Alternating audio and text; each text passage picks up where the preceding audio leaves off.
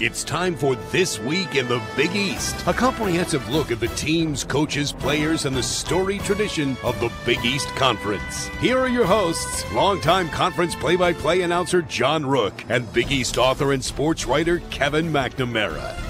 Week 9 of This Week in the Big East for 2019. This is our weekly look at the teams, the coaches, the players, and all of the stories from the schools comprising the Big East Conference. I'm John Rook with Kevin McNamara. We have just 5 games remaining in the regular season that begin before we even turn the calendar toward 2019. To this point, what do we know? Well, we know that home teams did not dominate on the home court as they may have in the past. We know that many games, 42% of the 85 games in conference play to this point, were close calls, decided by 6 points or less or overtime. We know that there are a couple of very good teams at the top, no real bad ones at the bottom, and we know that anyone is capable of beating anyone else this season. It has made for some fun, tense, agonizing, hand-wringing, teeth-chattering moments, and with just 5 games remaining, no seed has yet been clinched for next week's postseason tournament. It has been extraordinary, to say the least, Kevin. It really has, John. The balance in this league, well, it's hurt the majority of the league. I think we know that Villanova and Marquette are in really good shape, will be in the NCAA tournament. Entering the last regular season game of the season, everyone else is fighting for their postseason survival, and that's not where you want to be right now. Nope, you don't. You want to try to, make your way, and the only way you can do that is by beating people, and yet you beat one and you lose one, and you win one and then you lose 2, and then you win 2 and then you lose 1, and it can get nasty at times, and it has. The term cannibalization has been used, I think, within the Big East from the teams beating up on each other. And, of course, as witness, going into the week here, we had 5 teams tied for 3rd in the league going into this last weekend, which is extraordinary. Well, it's funny. If you watch the games and are involved in the league and see these teams over and over, you think they're all pretty good. From the outside, people look at the Big East and they say, well, it's a lot of mediocrity. I really don't think it is. I don't think that is the case either. And perception can be reality. It's going to be very interesting how the selection committee looks at that middle of the Big East. Well, heading into the final Saturday of the season, it appears you can make a case for as many as 7 Big East teams being worthy of the NCAA tournament bubble, even if in reality it might not be the case. Let's take a minute to run down the contenders, if we can here. Give your best guess, Kev, as of this moment, what an NCAA seed might be, who's in, and whose bubble might be burst. You all right with that? I'm ready. It's a long list. All right, here we go. Villanova needs a win over Seton Hall, at Seton Hall, to clinch yet again another Big East regular season title. Any surprise there, and where are they seated? I have them as a 5 right now. So in that 5 line, I think if they can win the conference championship and win the Big East tournament, they can move up to the 4 line. Marquette, backpedaling a bit for the first time this season with a 3-game losing streak, was on the precipice of their first ever regular season crown. They need a home win over Georgetown and the Pirates to force the Cats to walk the plank and earn a share of that title. 3 straight losses at the wrong time of the year. This is not what you want to do. Marquette was definitely a top 4 seed. Now they could be slipping down if, say, they're a 6. There is an extraordinary 5-way tie for third, as we mentioned. All teams at 8 and 9 in league play going into the weekend. Georgetown had a 2-game win streak to play their way onto the bubble. Then they got plastered at DePaul on Wednesday. In or out, Kev? Georgetown is out as we speak. Going to need some work in New York for sure. And obviously ending at Marquette is a giant opportunity for the Hoyas. Big opportunity. That could put them right back in, at least into the mix going into New York. Xavier was the hottest team in the league, having won 5 in a row before stumbling at Butler this week. In or out on the Musketeers? Out. I had Xavier as the team that could have that long streak right into deep into the Big East tournament. The loss at Butler is a real killer. St. John's, 20 wins, but has also lost their last 2 and plays at Xavier to finish up. Do they need a win to get in as an at-large? I don't think so. I think St. John's is in the tournament, even if they lose the next 2.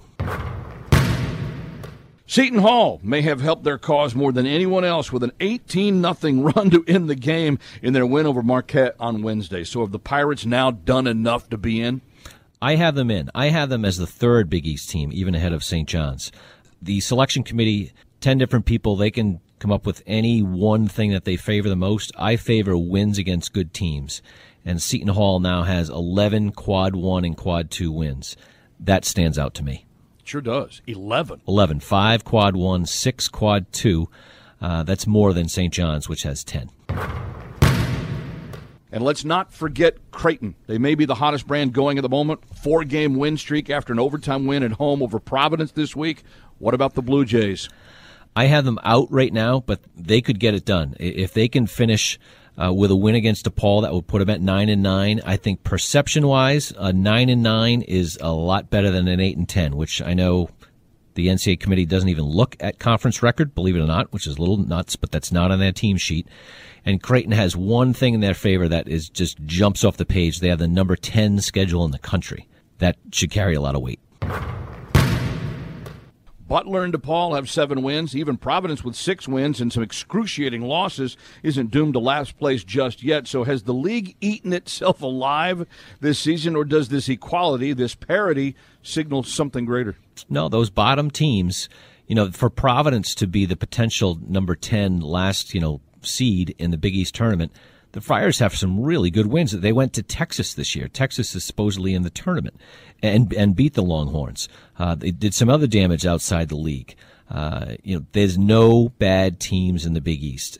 I guess maybe that's a great thing for the fans, but not a good thing for NCAA tournament resumes. We've got more to come this week. If you're looking for answers to the questions about your team, you can send them to us to use here on the show. Hit us up on Twitter. The hashtag is TWITBE. TwitBe, This Week in the Big East. And thanks, as always, to our Westwood One stations for tuning in. If you're catching us on Sirius XM, we welcome you to an up-close and personal view of the madness. Thanks for listening and downloading on iTunes, Stitcher, and Google Play. Those are our podcast partners. And do leave us a review if you can. We'd appreciate it. As league play winds down with an eye toward the postseason, on our agenda for this week is a visit with one of the coaches in that 5-way foray in the middle of the Big East. We'll get the point of view from Creighton's Greg McDermott on his team's chances from here, as well as his view of this unpredictable Big East season. Think the officials have done a good job? Think they haven't? Don't understand some of the rules or the calls on the floor? Join the club. But we'll try to get a little insight into one of the toughest jobs in all of sports, being a ref, through the eyes and the knowledge of Big East Supervisor of Officials John Cal. And year 2 of a rebuild at his alma mater for Patrick Ewing seems to have progressed well overall. We'll check in with the Washington Post's Ava Wallace for some insight. So leading off, if you think you've pulled out your share of follicles this season, how about the coaches? How do they keep it together when things are so unpredictable? Creighton's Greg McDermott is smack in the middle of the madness. His hair's still intact, we think, and he joins us next. This Week in the Big East. Coming up this week in the Big East Spotlight. At Creighton University, our academic programs are recognized nationally for excellence and innovation. Creighton's outstanding undergraduate research opportunities, internships, and clinicals provide students with a chance to explore, create, and discover new knowledge. With business, law, healthcare, and multiple degree options in the arts and sciences, you will leave Creighton ready to begin your career. And our students form a passionate community ready to contribute something meaningful to the world while in college and after graduation. Visit Creighton.edu to learn more about the Creighton experience. Big East Spotlight. Here's a steal. Oh, a steal by Alexander. He's all the way home for the jam. Tyshawn got in front of Drew Edwards, picked his pocket, goes all the way home, and a timeout by Ed Cooley. Creighton is the hottest brand going heading into the final weekend of regular season play, having won 4 straight games, including a huge win over Marquette and an overtime rock fight with Providence at home this week. As one of 5 teams tied for 3rd place in the league standings, are they playing well enough at the right time of the season? Head coach Greg McDermott joins us this week in the Big East. Greg, it's hard to argue your guys aren't doing what they should be doing right now because they're winning. But it also appears your guys are winning out not just by shooting well, which is a trademark for you, but also by defending. So what turned this mindset around for you guys, and who's been the catalyst, do you think, in your eyes leading the way? Well, after 5 or 6 games into the league season, we were not pleased with the progress we were making defensively, and we made a few changes in the way we approach things and got a little bit more aggressive with some ball screens and some post-up situations, trying to force some turnovers. And our guys have really bought into it. And, I think Martin Krampel is as good as anybody in the country at defending ball screens because of his ability to move his feet, and he's got active hands on the ball and has been able to poke some balls loose. But Our guys have bought into it. We've flown around, and really after a tough stretch of losing, 4 close games on the road, or 4 games in a row, 3 on the road and a close one at home to Seton Hall, we found a way to win a few. So, hopefully, you want to be playing your best basketball in March, and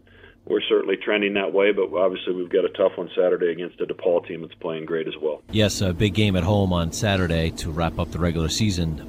Greg, I'm curious, how many times have you been asked, Coach, what do you need to do to get in the tournament? Yeah, a few thousand, it seems like.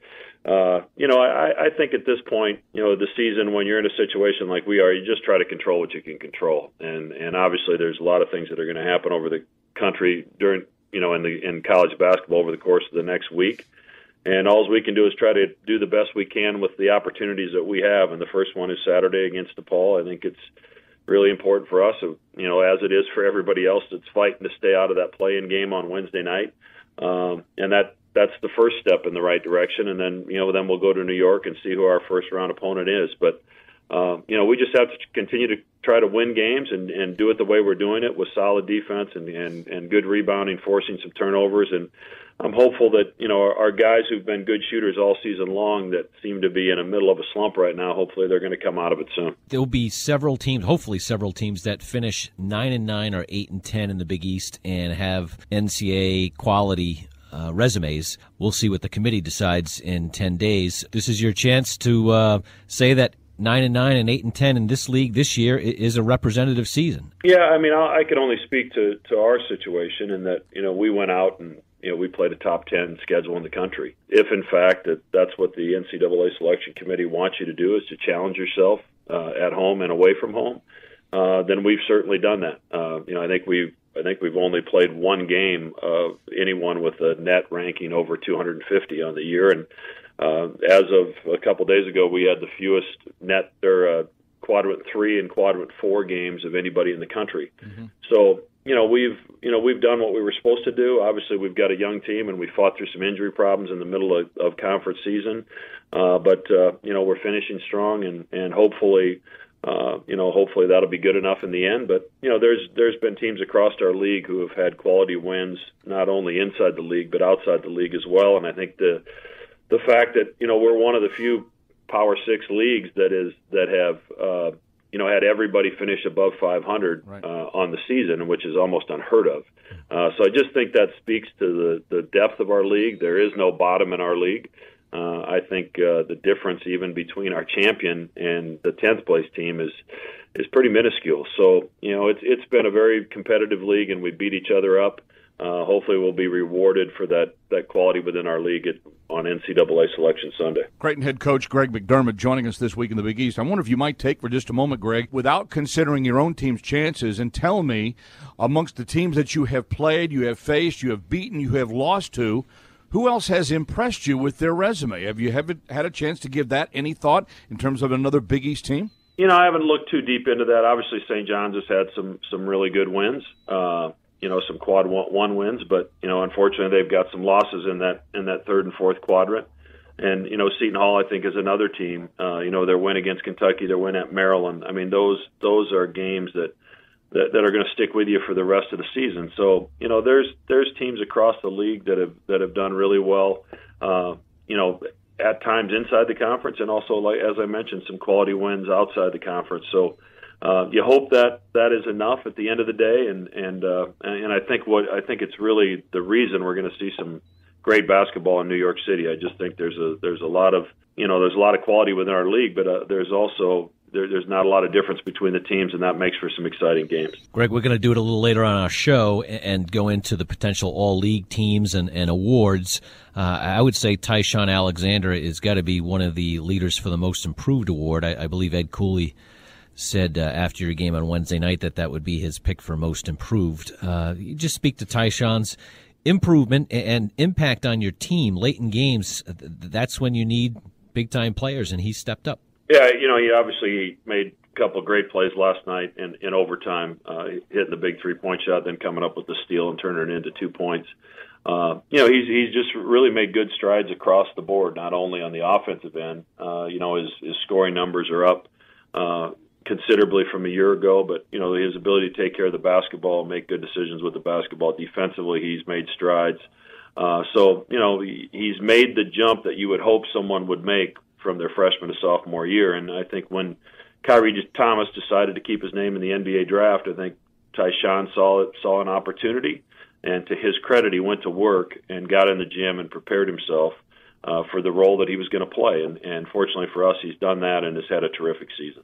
Coach, I want to take you to one more that has a chance of postseason honors, and Marcus Zagorowski for the all-freshman team. I think he kind of surprised some people, at least early. I'm sure he didn't surprise you, but what does Marcus do particularly well that maybe did come to you as a little bit of a surprise? In other words, he was a little bit more savvy than maybe his age would have given him credit for. Yeah, last night was probably the first game this season where he had times where maybe he played like a freshman. He just hasn't done that much this season. He has incredible moxie for such a young player. He shot the ball at a really high level until last night. But, Marcus just soaks everything up. He's a very coachable young man. Obviously, he's from a basketball family. And, he's everything that I thought he was going to be and more. You don't expect freshmen to have this kind of an impact this early. And, we lost 3 games when he was out with an injury, and that certainly had an impact on our offense. But we're a much better team when he's on the floor, and I think across the country it's hard to point to freshmen that have that kind of an impact on their team, and he's certainly done that for us. Coach, if you don't mind, can we ask you who you may have voted for Coach of the Year? Which seems I haven't voted yet. Okay. I'm going to do that sometime later today or tomorrow morning, and I don't really like to have to vote before the games are all played, right? Because I certainly think we got some guys that I think maybe deserve Coach of the Year that could finish third, but depending on how Saturday goes, they could finish ninth, and we don't know who our champion's going to be, until after the games are played on Saturday. So that makes it a little bit difficult, but I think, obviously Wojo's done a great job. Jay Wright's done a great job. Kevin Willard's been outstanding this year from where their team was picked. But, Dave Leto's done a great job at DePaul as well. So across the board, there's been great coaches in this league, and, that's never changed. So it's a hard one to pick this year because there's a lot of guys that have done a really good job. Greg, one more quick one here, just to the nature of the unprecedented nature of 5 teams being tied for third and how unsettled that makes your life on a daily basis. It's crazy to think that we have absolutely no idea, what seed anybody's going to be next week in New York City. So it's, you turn your focus over to what you can control, and that's all we can do. I think a lot of people left us for dead a couple weeks ago. We played good enough basketball to get ourselves back in the, at least in the race for the middle of this conference. And given where we started and as young as we were and the injuries that we've been through, I'm really proud of our team for being able to do that. But we'll have a better idea by the time our ball tips tomorrow night. But the thing that we can do is find a way to win that game, and that certainly puts us in a good position. Creighton head coach Greg McDermott. Blue Jays will host DePaul, as he mentioned, in the final regular season game for the entire conference Saturday night at 8 Eastern Time. Who's hot? Well, the Heat check. That's coming up next. This week in the Big East. Coming up, who's hot? This week in the Big East. As one of the country's leading Catholic universities, Seton Hall has been shaping students in mind, heart, and spirit since 1856. Today, the hall is home to nearly 10,000 students, taught by world-class faculty. Our professors shine in the classroom, sharing their expertise with bright young minds who are hungry to learn. And as a member of the Big East, our student-athletes compete in one of the nation's top athletic conferences. Whether on the court or in the classroom, our students learn by doing. This is Seton Hall's moment. Be part of it. Who's hot? 43 points for Max Strus, and listen to the crowd as he exits the game. Welcome back to This Week in the Big East. John Rook with Kevin McNamara. Big East Player of the Week this past week. Max Strus from DePaul had a career-high 43, second highest scoring total in a Big East game this year. Tied for a 5th highest total in league history as the Blue Demons bopped St. John's earlier this week, 92-83. Big East Freshman of the Week, Josh LeBlanc from Georgetown. We've mentioned him several times this year. He averaged a double-double in the past week with 11 points and 12 rebounds. Kevin, what I wanted to do here, though, is also give fans a bit of a sneak preview as to who we think could be potential winners of the Player of the Year, Coach of the Year, Sixth Man of the Year. That's all right with you? Sure thing. That Let's work? go. All right. Coach of the Year right off the bat. Coaches in the Big East vote. Coaches do all the voting on these awards. And frequently would have their votes in before Saturday, which is tough for the tabulators because they don't want to get everything on Saturday night. But, boy, this is the year that is so much in flux in that last day. And if Georgetown can beat Marquette, I like Patrick Ewing. You know, not much was expected of the Hoyas. Such a young team, and they've been just as competitive as everybody else. And let me also throw into the mix, just in case DePaul wins, Dave Lato. To get to 8 wins, that's a huge jump forward. That would be their most wins in 12, 13 seasons. Player of the Year in this league. Do we agree on Marcus Howard here? Well, let's just end this and say Marcus Howard. Okay, fair enough. Defensive Player of the Year. I've got 2 candidates that I want you to consider. Number 1 is Theo John from Marquette. Leads the league in block shots and clearly has made Marquette a tougher team to deal with in the interior. The other one I think we need to consider is Paul Reed at DePaul. He ranks in the top 5 in 2 categories, in rebounding and in block shots within the Big East. John, if you talk to NBA scouts, Paul Reed's one of the 5 guys in the league who they are most excited about. Is only a sophomore. Just a great future. That said, the one thing that Marquette is missing in the last couple of years was an interior presence, some defense, and that's where Theo John steps up. So that's a close one. Freshman of the Year. Yeah, I think James Akinjo has been the most impactful Georgetown freshman, and they have 3 very good ones. And Joey Hauser has given Marquette that 3rd scorer. I think Akinjo's going to get it, but I'm sure that voting will be tight as well. Sixth Man of the Year, guy who comes off of the bench. There's one guy that stands out above all the rest for me. Not a primary starter, even though I believe he has started some games. That's Paul Jorgensen at Butler. Jorgensen's come off the bench a lot and eclipsed 20 points. Quite a few games. Really an impactful scorer. Finally, last but not least, most improved player. Yeah, Paul Reed is, if he's not the leading contender, I'd say Tyshawn Alexander and Paul. You know, that's a really tough vote. I think also Nate Watson, he's took a very big jump for Providence as well. We'll see how the coaches vote on it. Awards will be announced next week at the Garden. For the 37th consecutive year, as you know, the Big East Men's Basketball Tournament, presented by Jeep, will be next week, March 13th through 16th, world's most famous arena, Madison Square Garden. Don't miss your chance to be there. 97% of all available tickets were sold last year at the most attended postseason conference tournament in the country. Single session tickets on sale. Go to Ticketmaster.com/Big East to buy yours. All right. Does anyone now have any love for the refs? Anyone? Bueller? It's virtually impossible to achieve perfection, and the person in charge of Big East officials will give us his views on some of the changes and how his charges have handled it all. Supervisor of Officials John Cal joins us next. This Week in the Big East. Coming up next, the Big East Focus. Xavier University. It's a place where learning extends beyond the classroom, where students learn more by doing more, and discover new truths about their world and themselves, where passion meets purpose, where students blend mission and meaning and live lives that truly matter. That's the Xavier way. Learn more about what a Xavier education can do for you at xavier.edu. Big East Focus. Joey Hauser stops, bounce pass outside, and another takeaway. Pulled away by Tyshawn. Tyshawn down the floor, stops, mid-range jumper is good. Tyshawn Alexander gives the Jays the lead. Welcome back to This Week in the Big East. I'm John Rook with Kevin McNamara. So let's get one thing straight right here, right now. When you have a league that has been as balanced from top to bottom as the Big East has been this season, there will be calls made, several calls made, that can be debated over right or wrong, good or bad. But the key here, especially at this time of year, has to be with consistency in officiating, and everyone wants to feel like they've had a fair shot. Big East official supervisor John Cal spent 40 years blowing his whistle on the floor, feeling the wrath from fans from all sides, but he's also called Final Fours and national title games himself. He joins us this week in the Big East. John, it's a tough gig. We know that, but that's what your guys kind of signed up for. So how do you grade these guys? What do you grade these guys on? Their consistency, the lack thereof? How do you determine their actual performance on any given night?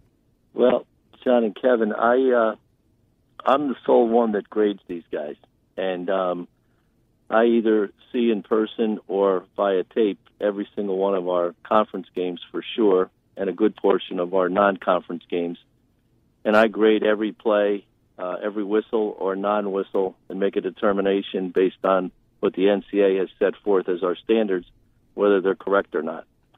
And then after each game, I communicate to our officials the ones that I think are key misses in the game.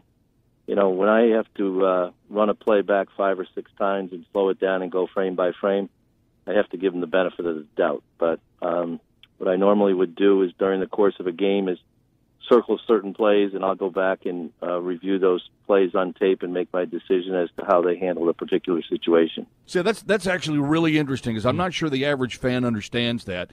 We understand that somebody who's in your position as a supervisor of these officials probably has to grade somebody how they do their job, just like, hey, their foreman, at the plant would have to grade their job, or the manager at the Burger King has to grade their job, or whatever it would be. Somebody has to be held accountable. You are the one that holds these guys accountable.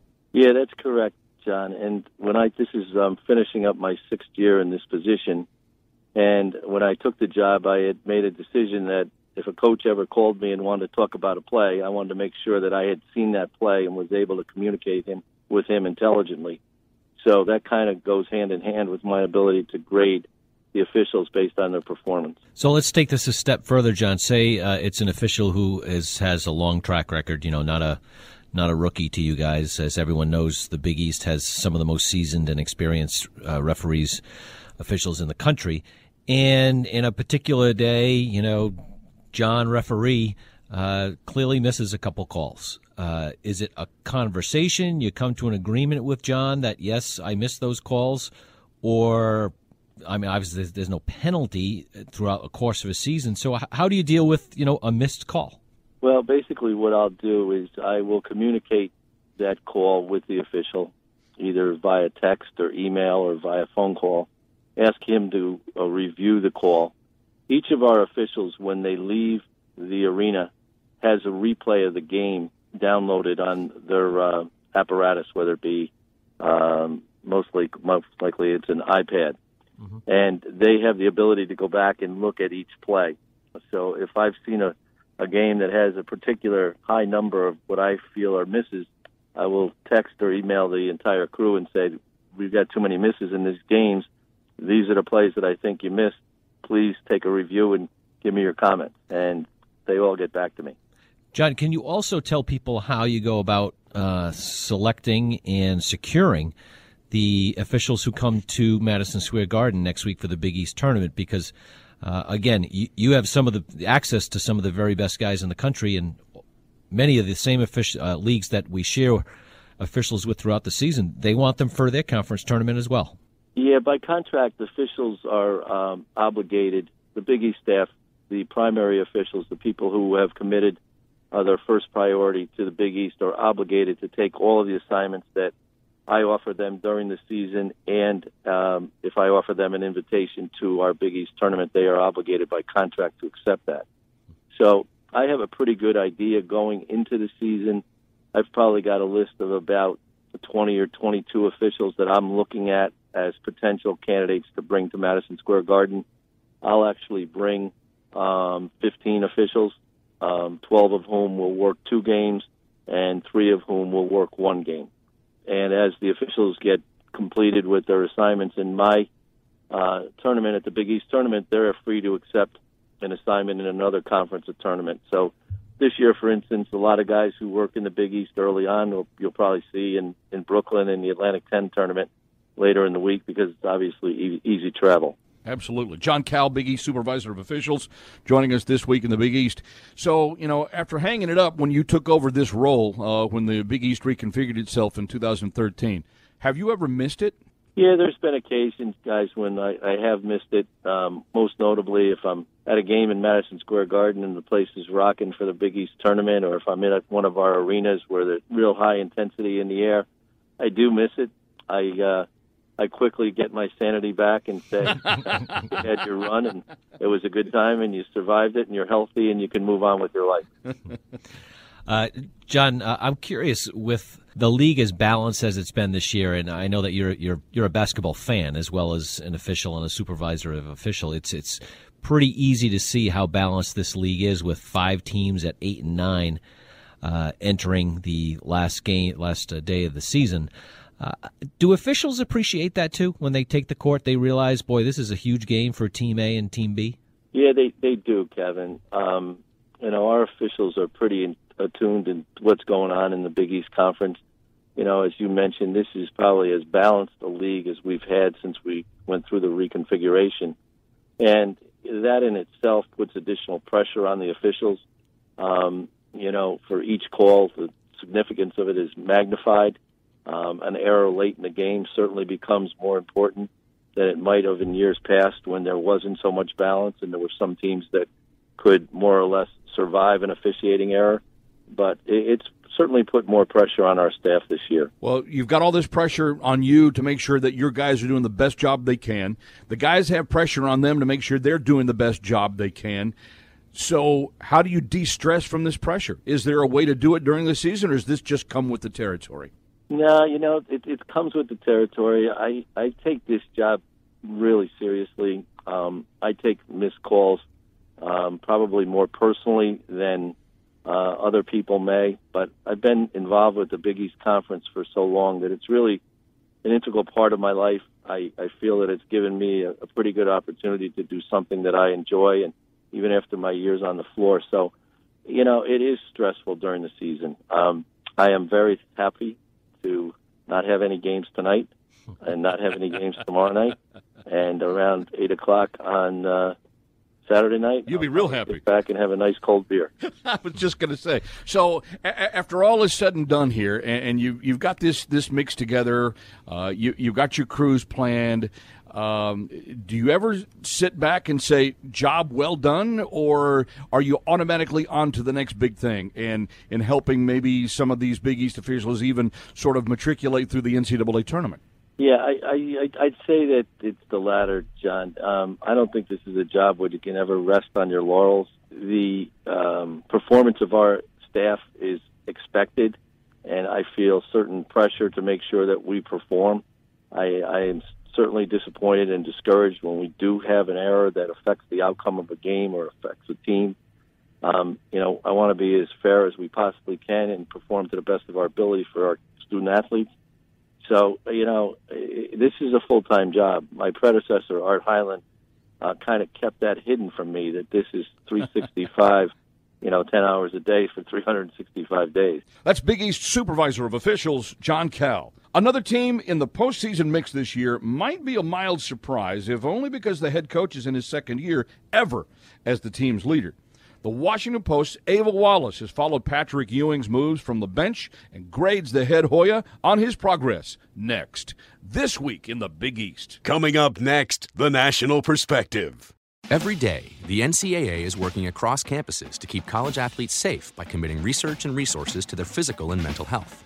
Physical and mental health includes, but is not limited to, education, research initiatives and new policies on concussion, promoting best practices around cardiac health, sexual violence prevention and education, mental health resources and training, alcohol and other drug abuse prevention, guidance on nutrition, sleep, and performance, creating safety guidelines for all NCAA sports, support of the American Development Model to prevent overuse injuries. Whew. And that's just what we could fit within 30 seconds. Visit ncaa.org/wellbeing to learn more. The National Perspective. Blair driving, throws through far side. Back up top, it's Pickett. Three-pointer is good. DeMarco Pickett nails the three. We got a three-point ball game. And the crowd is coming to life here in D.C. Welcome back to This Week in the Big East. Georgetown finds itself in the postseason mix thanks to a proven threat in big man Jesse Govan and three dynamite freshman players that may have surprised a few people with their fearlessness on the floor. And the most imposing Hoya of them all is probably the one standing on the sidelines, much in the same fashion as his own coach John Thompson once dominated from the bench years ago. Ava Wallace covers the Hoyas in college basketball for the Washington Post. After spending some time at USA Today, she joins us this week in the Big East. Ava, I'm wondering if you could give Patrick Ewing a grade for his performance in his second year as a head coach, and does his team get the same grade at this point? That's a really good question. A grade, letter grades are hard. I would give Patrick a B+. I don't know if that's too harsh. The thing I always say with Patrick is what most impresses me, and it's funny because, of course, you think Patrick Ewing, like, yeah, who wouldn't want to come play with him? Right. I didn't know if teenagers, if high schoolers, kids coming out of school would really have that kind of reverence for Patrick Ewing, but Patrick has shown to be such a good recruiter, and not just finding guys like Mac McClung, who, from a little pocket town in Southwest Virginia, Gate City, but getting James Akinjo after he switched his commitment, finding guys like Josh LeBlanc from Louisiana to come and play for him. So from the recruiting standpoint, from the getting the guys he needs to be able to play the way he wants his team to play, that's always an A+. You know, he did learn a little bit more about coaching and managing a team, time management. He had troubles with timeouts and stuff like that earlier this year. But in terms of getting his team what he wants to do, that's pretty good. So I'd say, you know, after a 30-point loss at DePaul, that might be shading my grading right now. But I'd give him a solid B+, A-. Well, you know, it's not game by game, Ava. It's the entire breadth of the season. Is that what the NCAA says? It's the entire season. It's not every game. That particular game was pretty tough. Yes, it was. I'm curious what your outlook on the team, how it has changed from November to now with the really outstanding performance as a group of the three freshmen. Did Patrick and everyone around Georgetown kind of expect these guys to be this productive? You know, I don't know if they did. There was definitely a palpable level of excitement on campus, which back in October you'd say, listen, that's the first battle with Georgetown, is getting people talking about them again. I am still shocked when Mac McClung is able to produce the way he does night in and night out. There were so many questions. He was easily the biggest question coming in this year is, can this guy who really didn't play against that much in high school, can he produce? Can he stand up to guys in the Big East? And he absolutely can. And then the other two freshmen he's got around him, James Akinjo, the point guard, has proved himself really a good scorer, but more than that, a really capable floor general with, you know, he's good at distributing. He's made lots of strides in his passing and keeping the turnovers lower, although not last night again. And Josh LeBlanc, third freshman, who brings so much energy, who's really, Patrick says, you know, he plays in my image. He's tough like that. So there were all questions about those three guys coming in, and the way that they've produced has changed my outlook in that I think Georgetown fans certainly have things to look forward to, have concrete things to look forward to, and especially if Patrick can keep recruiting the way and bringing in these good classes with guys who, you know, maybe weren't the best, the top recruits, but they gel really well together. They play with a sense of pride, and they have clear goals in mind. There's a lot to be excited about if I'm a Hoyas fan. All right, so Ava, I'm going to put you on the spot again after the letter grade. Is Georgetown a postseason team in your estimation right now?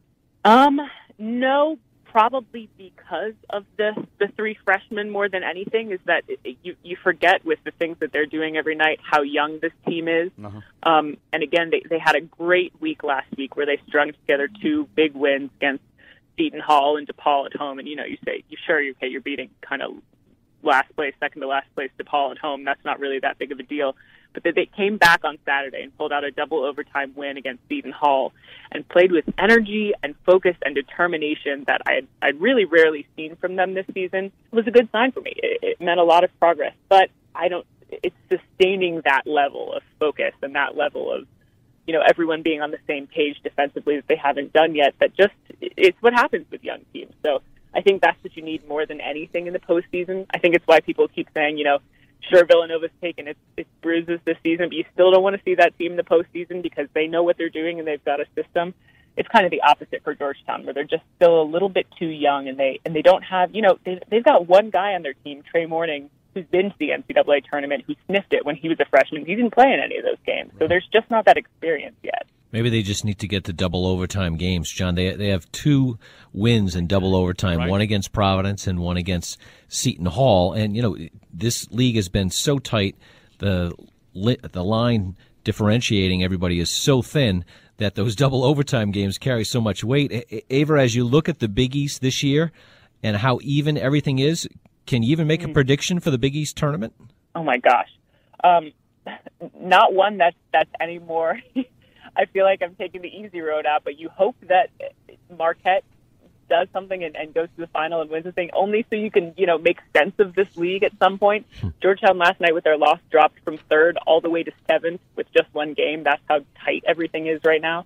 So I would really like to see Marquette make a deep run, just because I think Coach Wojo has really kind of timed everything out really well. And the defensive strides that team has made have really impressed me. But again, just because Villanova's been there so many times, you can never count them out. But I would really like to see Marquette step up and do it. So where do you feel like Ava Wallace, again, who covers the Hoyas and college basketball for the Washington Post, joining us this week in the Big East, where do you feel like Big East teams sort of fit into this national picture? Because I know you pay attention fairly closely to the ACC as well, based on your geographical location. How do you feel the Big East figures into it, and is the Big East basically feeding on itself? Is that really going against them at this stage? I feel like it is, just from what I've been hearing. And, in our area, it is a lot of Virginia, it's a lot of North Carolina, it's a lot of Duke. So it's pretty ACC heavy, but people just, when there's not something like last year with all the number one seeds in the tournament they have, with, a really exciting team like Xavier to back up and kind of support what Villanova's been able to do,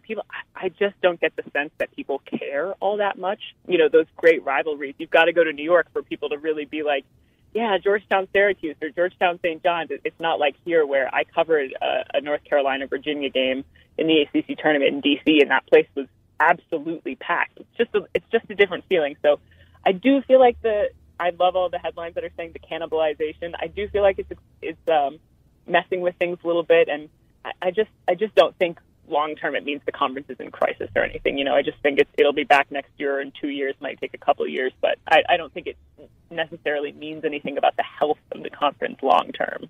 Oh, I agree. The youth in the league is, well, really personified by the Hoyas, but there's so many good young players in the league.